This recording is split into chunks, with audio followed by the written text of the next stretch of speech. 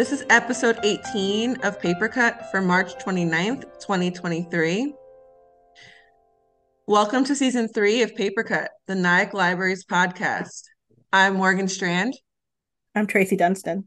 And I'm Rosemary Farrell. And this episode is about women's history and women's stories. When I was thinking about women's history, women's stories, I wanted to focus on ways to tell history through novels and personal stories as opposed to like typical nonfiction histories. So I've been reading a lot of Italian authors recently, and I wanted to talk about three of them today: Natalie Ginsburg, Elena Ferrante, and Alba de Cespedes.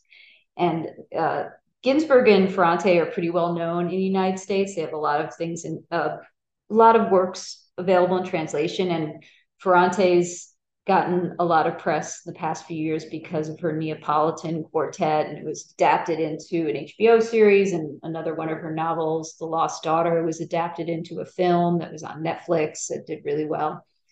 Alba de Cespedes is sort of been forgotten in the United States and even in Italy for a while, even though she was pretty popular back in the 50s and 60s. And finally, her books are being reissued. So I just got her latest one, The Forbidden Notebook. But anyway, so all three of these women, great writers, they write novels, essays. They were all very political. Well, Ferrante, not so much, but Ginsburg and Cespedes were both really politically active during their lives. They're no longer alive. Ferrante is. So they all tell history, stories of history through personal stories, including novels and memoirs. So Ginsburg she's one of the most important modern Italian writers. And like I said, her work has been translated and is widely available in English language. She was born in Sicily, but she grew up in Turin, and her family was this very intellectual, creative, activist family. Her father was a Jewish man, her mother was Catholic, which was sort of rare that the Jewish and Catholic people would get married at that time, although they raised all their kids as atheists. And I called her Natalie. Her name is Natalia Ginsburg.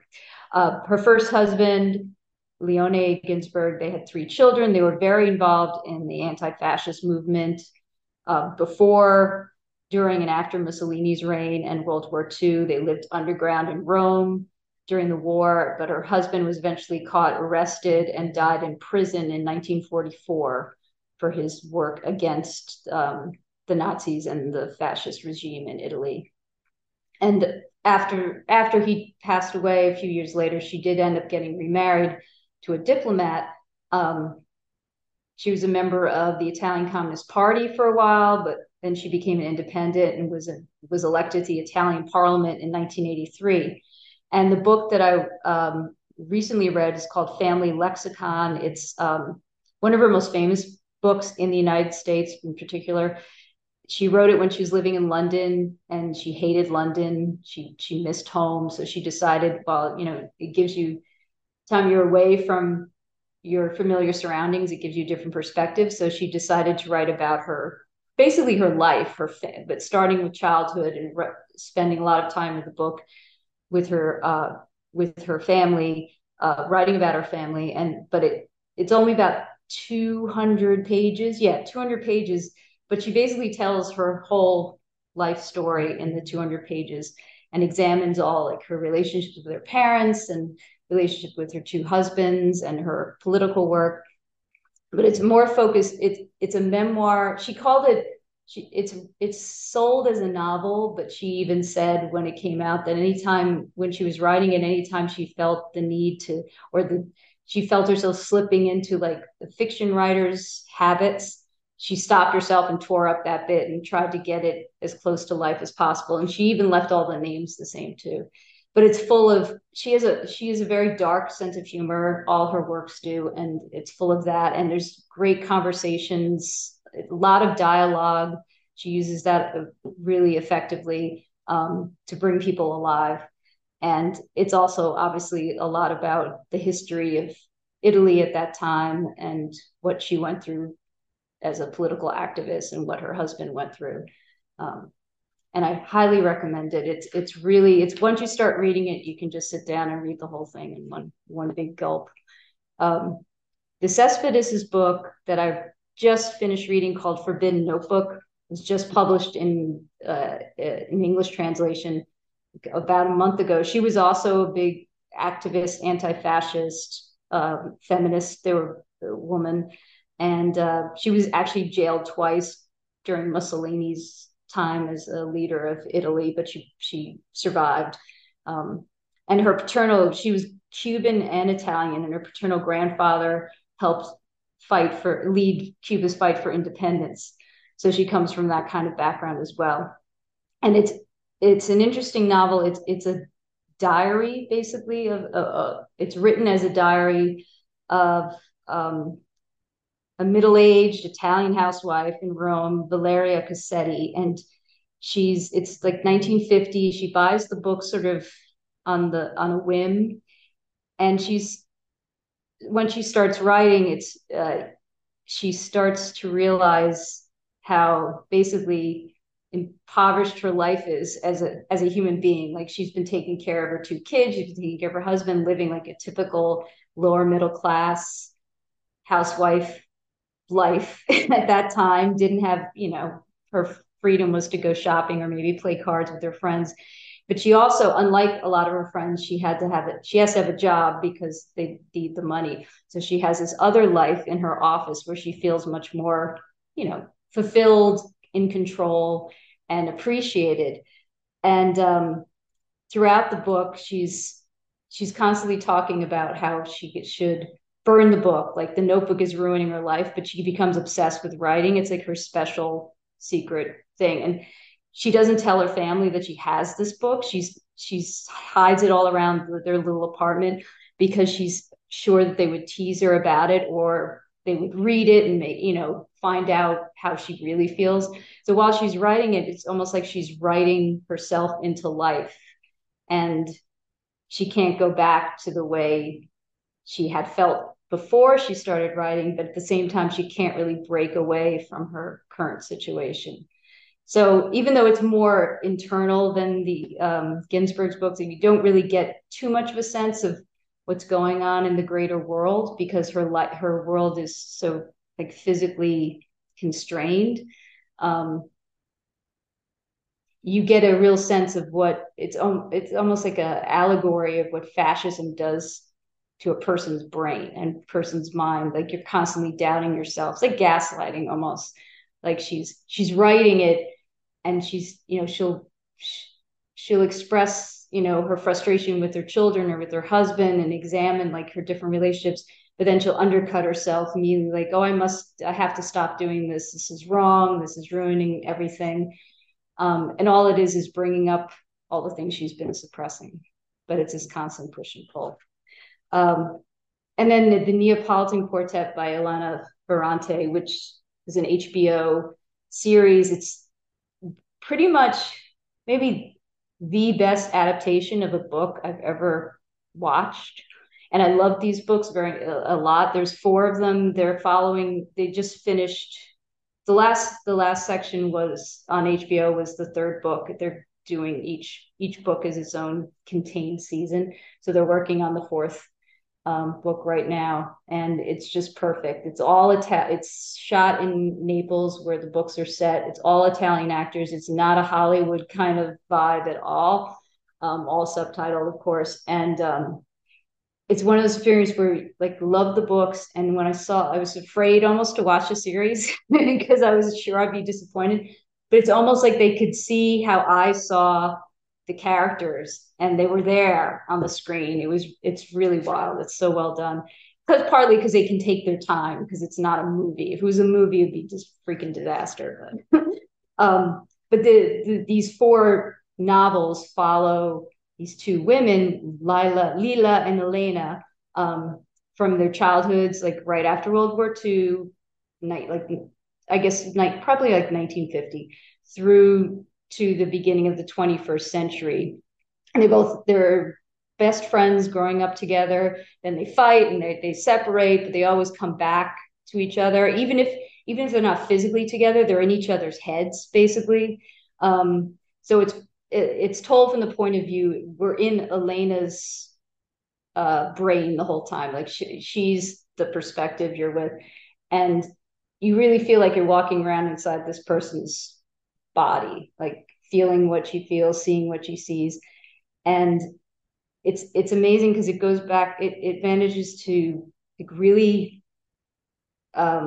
dissect particular kind of long-term female friendships, which I don't know if you've had any of those in your life, but I have, like the people that you know through different stages of your life, and how you know come together and fight and go apart and come back, and they know you in a way that no one else does, but also bring in a lot of Italian history, like the post World War II and the fascists still being around, and the communist uprising and feminism. And just by following these two women who take they diverge dramatically in what they do with their lives, because Elena ends up getting a scholarship to go to university, and Lila, who's also a brilliant person, ends up working in a sausage factory and having this completely different poverty-stricken life.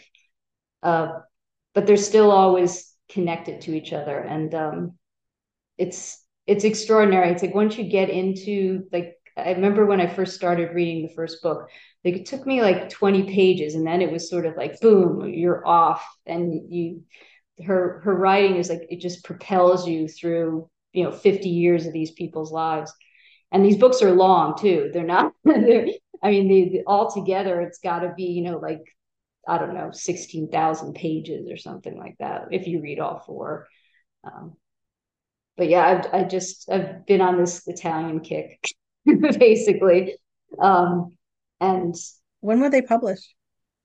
the Neapolitan, these past the Ferrante books, they came out, they might have maybe 10 years ago, the first one came out. Like when I was reading them, I think she published the first two by the time I found, or maybe no, I'd probably like read about it somewhere when the first one came out, because all of a sudden all these people were writing about it and how fabulous it was. So I was like reading them as they were coming out, which is an interesting experience too, like having to wait for the next one.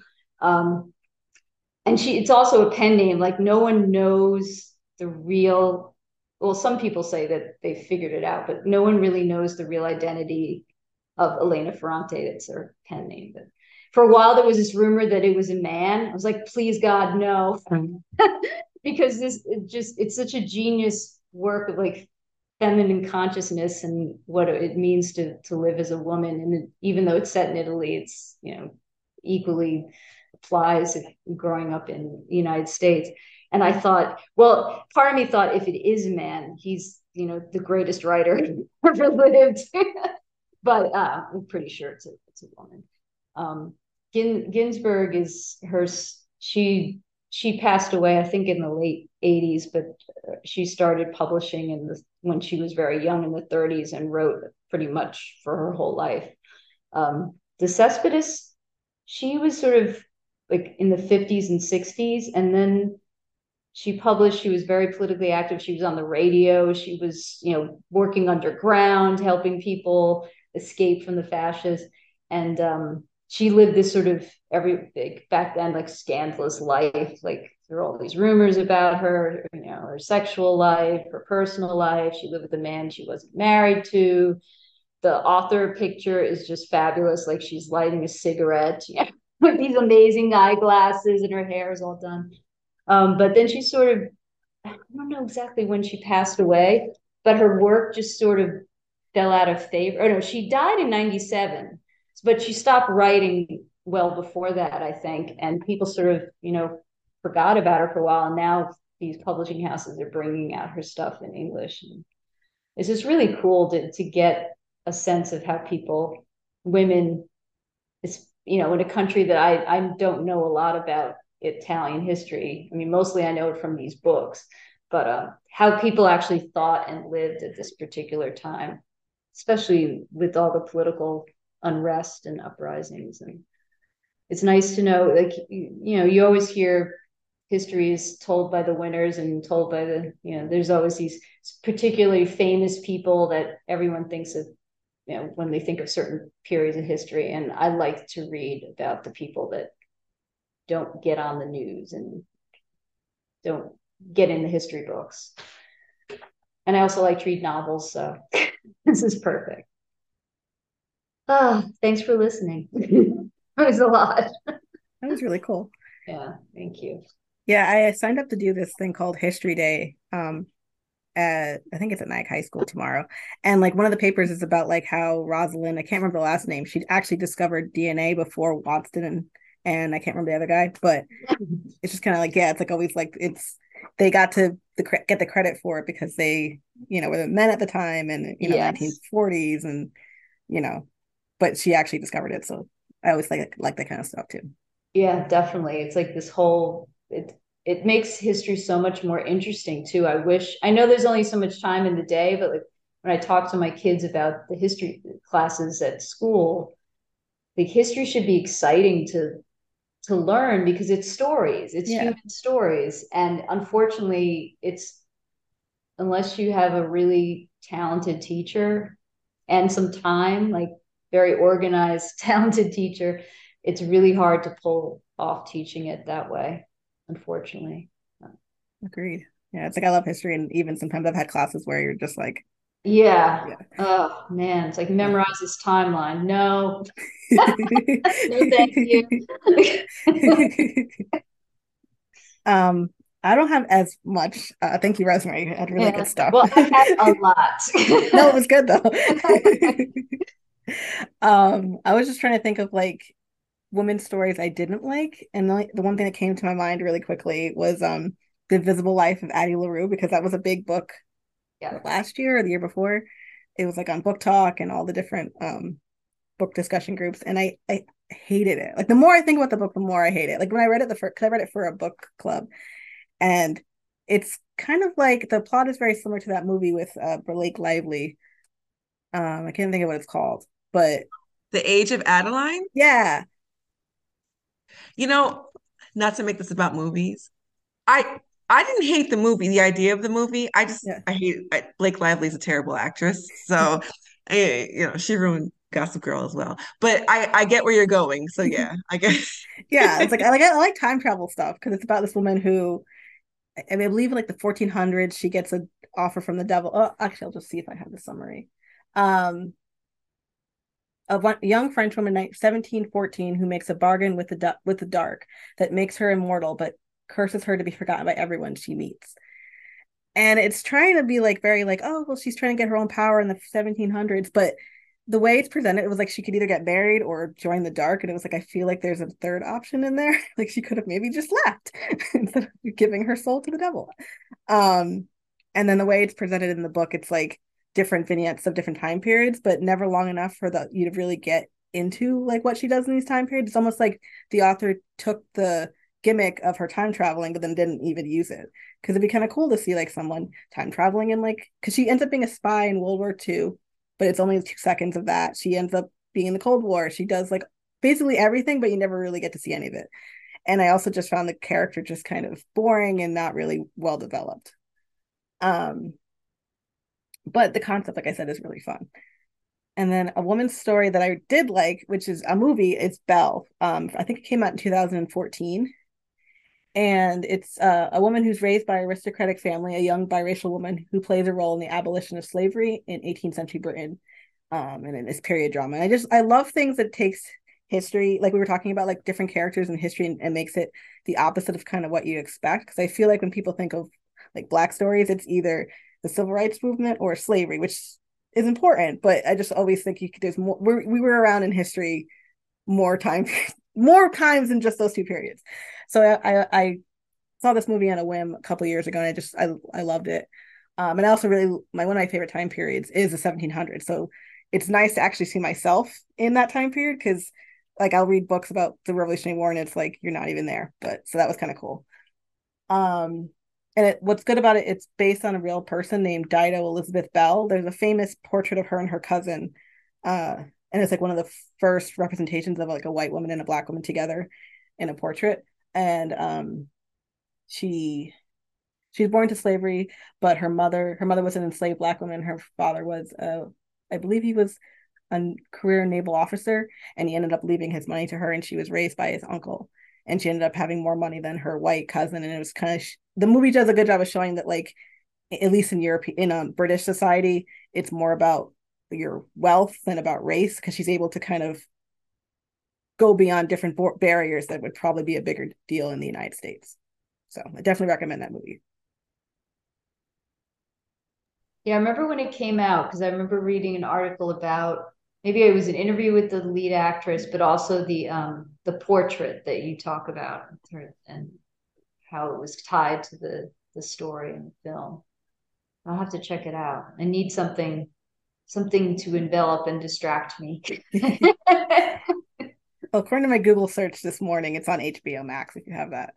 Yes, I do. Perfect. So for me, I went more for like women's like story of women that are important to me. Wanted to include a children's one, and I somehow always find a way to include Anne of Green Gables. So I'm gonna talk about Anne of Green Gables because I love Anne of Green Gables. So Anne of Green Gables is a 1908 novel by Canadian author Lucy Maud Montgomery.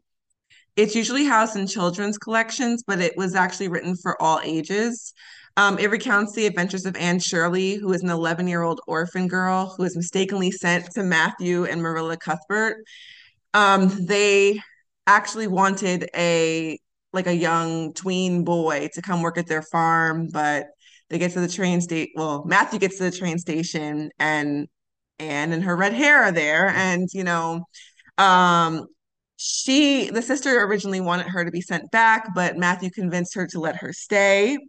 Um, and They live on Prince Edward Island, so they bring her there. And the novel recounts how they make the most of the mistake of Anne, and Anne just becoming the beloved heart of their family and the community, all of her crazy stories.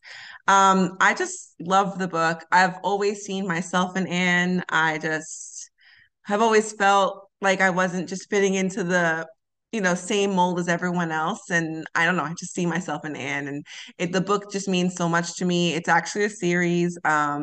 I will forever love it. I found some fun facts about it. So, fun fact, since publication, Anne of Green Gables has sold more than 50 million copies and has been translated into 30 languages.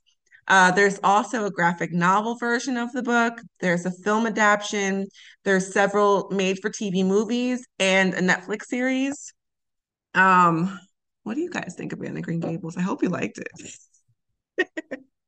I love that book. I haven't read it in a long time, but I remember reading it when I was a kid and loving it because I always felt like similarly like I don't belong here, sort of, or Right, whole square peg in a round hole kind of feeling. And right. obviously, she was a cool girl. She did a lot of great things. She had adventures and I haven't watched the series. I heard. What do you think of it? The Netflix series. I like the Netflix series. I liked the original TV series, but there were some in between that have been terrible. But I like the graphic novel. I like the Netflix series. Another thing about the book and the series itself is like it follows her from like being a tween to adulthood and like the different places she goes and all the different things she encounters, love, friendships. It's just really relatable. So I've always been a fan. I remember loving the original TV series with what Megan Fellows, I think her name is. Yes. And then I wanted to read the book, and I bought the book and I started it, but for some reason I never finished it. But I always liked the story. Like I used to just like read the summaries or just find out because I like how it goes. I love things that go from someone being a kid all the way through their life. But I've always meant to finish it, but I haven't yet. I forgive you. It's fine. You better get that done soon because that's ridiculous. But so I also wanted to take a little different twist on this topic for this month. So for my second book, I picked Milk and Honey. That is a poetry book by Rupi Kaur. I think that's how you say her name. I apologize if it's not. Um, this book of poetry is about the experience of violence, abuse, love, loss, and femininity. The book is divided into four chapters, and each chapter serves a different purpose. Milk and Honey takes you through a journey of the most bitter moments in life and finds sweetness in them because there is sweetness everywhere if you are just willing to look. Um, I don't even know where to begin. I mean, this is hands down one of my favorite poetry books I've read as an adult. It's amazing. I mean, even the intro, like the beginning, before you even get to the contents, she says, "My heart woke me up crying last night. How can I help?" I begged. My heart said, "Write this book." I was like, "I'm done. Take me." And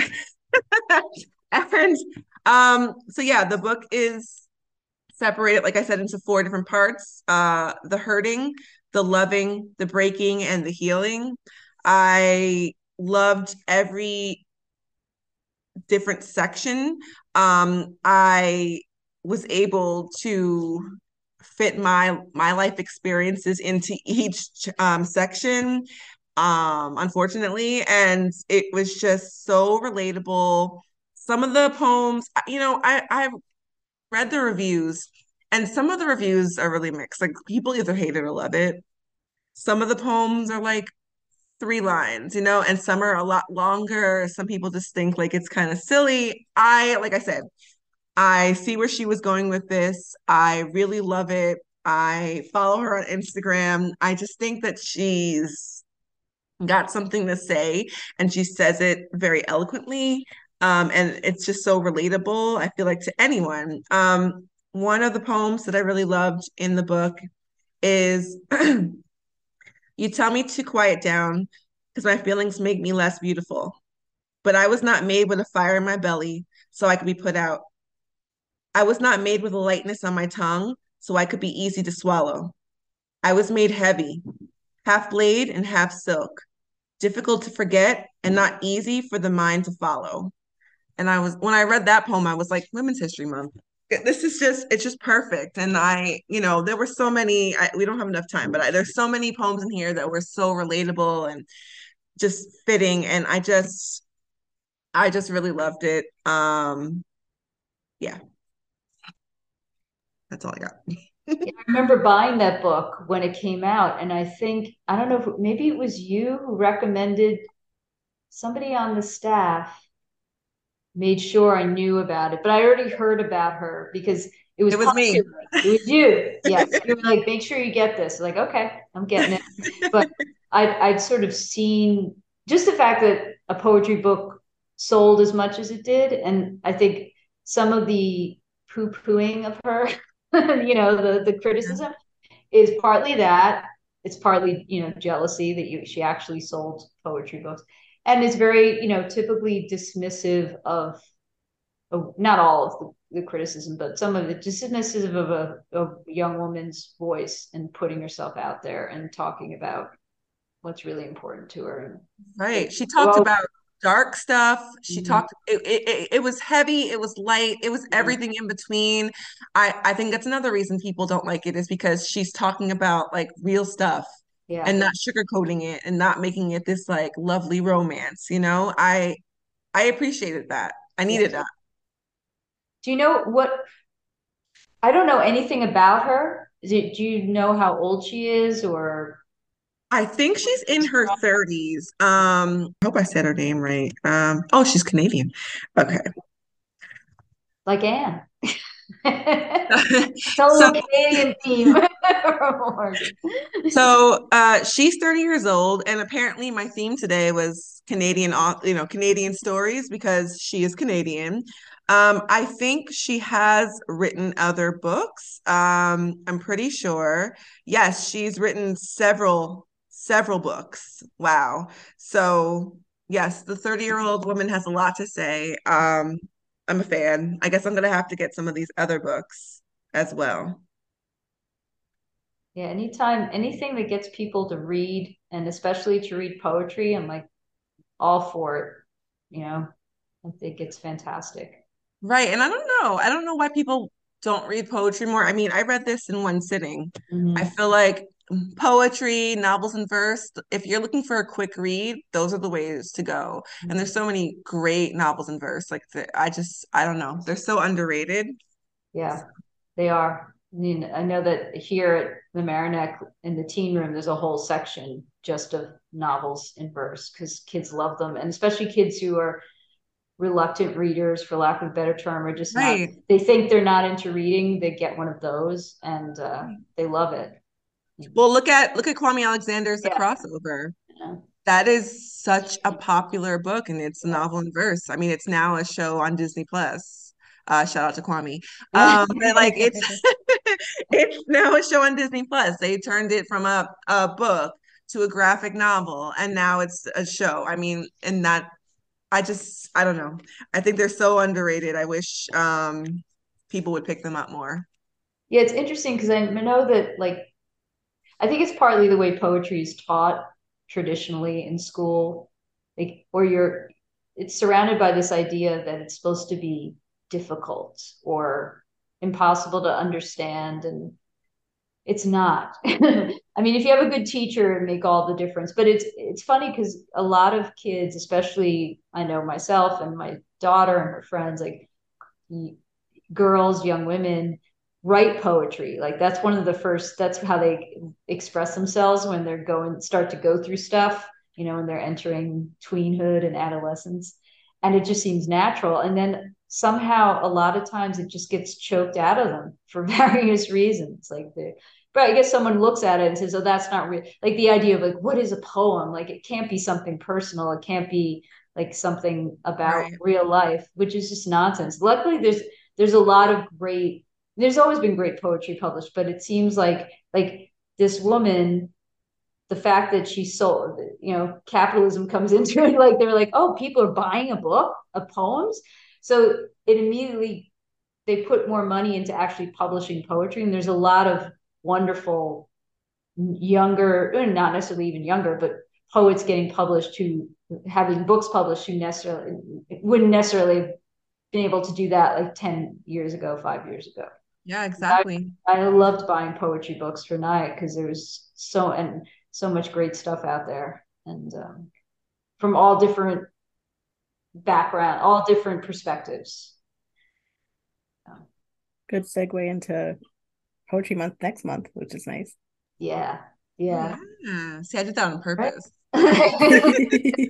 Do we want to talk about programs? Sure. Sure. So I'm gonna just highlight a couple of children's programs and a couple of teen programs. So in April, we have a family movie event. It is for children ages 5 and up with their adult caregiver. We're gonna be showing Peter Rabbit 2, The Runaway. And it's going to be really fun. It's in the community meeting room. We're going to have popcorn. We just ask that you bring your own water bottle. So again, that's April 4th and it's 3:30 to 5:15. So I think that's a no school week. Yes, it is Easter. So it's no school week. We also are having a really cool Earth Day family event. It's called Create with Collage. And this is for children ages 5 and up with an adult caregiver. That's Saturday, April 15th from 2 to 4. American pop artist and author Michael Albert will be here to talk about his vibrant artwork and will teach us how to create our own eye-catching collage using upcycled cardboard materials. Every participant will go home with their own colorful piece of art. Both of those programs you have to register for. So for the teens, we have a really popular manga book club. It meets once a month on Thursdays from 4 to 5, and that's for grades 6 through 12. Because it's been so popular, I started a new program. It's called Animakes, Craft and Anime Movie. So that's for grades 6 through 8. It meets March 30th, April 27th, and May 25th from 4 to 6. And what that is you would come in, you watch an anime movie, and while they're watching the movie, they're also going to make a craft and have snacks. So it's a pretty cool way to, keep all of you busy. um, we also have on Saturdays from 1 to 2 our teen coloring and drawing social hour. So for that one, you don't have to register. You just show up from 1 to 2 and color and draw with us while chatting about books that you're reading, shows you're watching, and discuss anything else on your mind. It's been pretty cool because kids of all ages are coming. We're just having like fun conversations. A lot of the homeschool kids are meeting some of the, in-school kids, and it's been really just a lot of fun. We're having a no school movie day for grades 6 through 8 on April 6th from 1 to 2:45. I'm really excited. We're actually watching The Princess Bride, and I'm excited because I've never seen it. So I'm gonna be probably in the front watching it with the tweens. We will have snacks. You do need to register. We did it before for the high school kids this in March, and we showed a Ferris Bueller's Day Off. So, we're going on like an 80s, 90s vibe, but like that's okay. The kids like it. And again, I get to see movies I've never seen, so I'm excited about that. And the last thing that I'll mention is the middle school book club, and that's Tuesdays from 4 to 5. And it's April 25th is the next one, and that's the book Starfish by Lisa Phipps. And like I said, grade 6 to 8, Tuesday, April 25th from 4 to 5. And all of the programs I mentioned for the teens and the children you need to register for, except for the teen coloring and drawing social hour. A bunch of poetry things scheduled for next month. Check out the website, nyaglibrary.org. On our events calendar, you can see all the different dates and times. We also have different staff members and board trustees. Their artwork will be up in the library for National Library Week. There also will be library tours given by the Friends of the Nyack Library, different parts of the library. That will be, I think it's the third week in April. And then just for this month, for Women's History Month, our local history librarian, Kat Sullivan, made an online exhibit about Carolyn Lennox Babcock. She was a suffragette from Nyack. And you can visit that at bit.ly/NYK Women, WOMEN. And over at Mamaroneck Public Library in Westchester, on April 1st at 2 p.m., we have a local filmmaker, Ryan Camarda, is showing his documentary Royalty Free, the music of Kevin MacLeod, and he's going to answer questions and discuss the creation of the film afterwards. On April 3rd at 6 p.m. in our community meeting room, we have a musical show with Francine Evans and Joel Zelnick performing songs from the era of the Rat Pack. It's like Rat Pack 2, the ladies and the gents. And they used to they did the similar show off Broadway, so it should be pretty cool.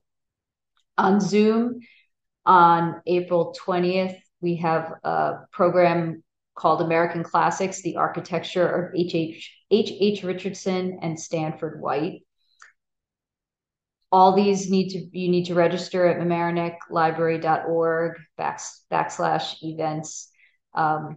We're also we're doing a poetry program this Sunday for all ages, and we're creating a poetry tree that we're going to have on display at the library with leaves with little poems on them for anyone who wants to hang a poem. That's going to happen obviously in the month of April, but I'm gathering poems right now.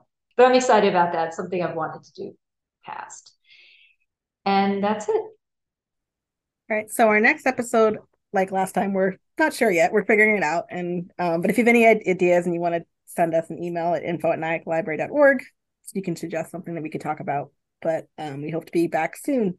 You can reach us on Twitter and Instagram at Nyack Library, facebook.com/Nyack Library, our website, nyaglibrary.org. We also have a YouTube page. The name is Nyack Library from Home. And like I said, our email is info@nyaglibrary.org. And you can find Mamaroneck Library at mamaronecklibrary.org. We have Facebook and Instagram accounts at Mamaroneck Library /Mamaroneck Public Library, and a YouTube channel also called Mamaroneck Library. Shocker. I'm Tracy. I'm Rosemary. I'm Morgan. Thank you for listening to episode 18 of Paper Cut.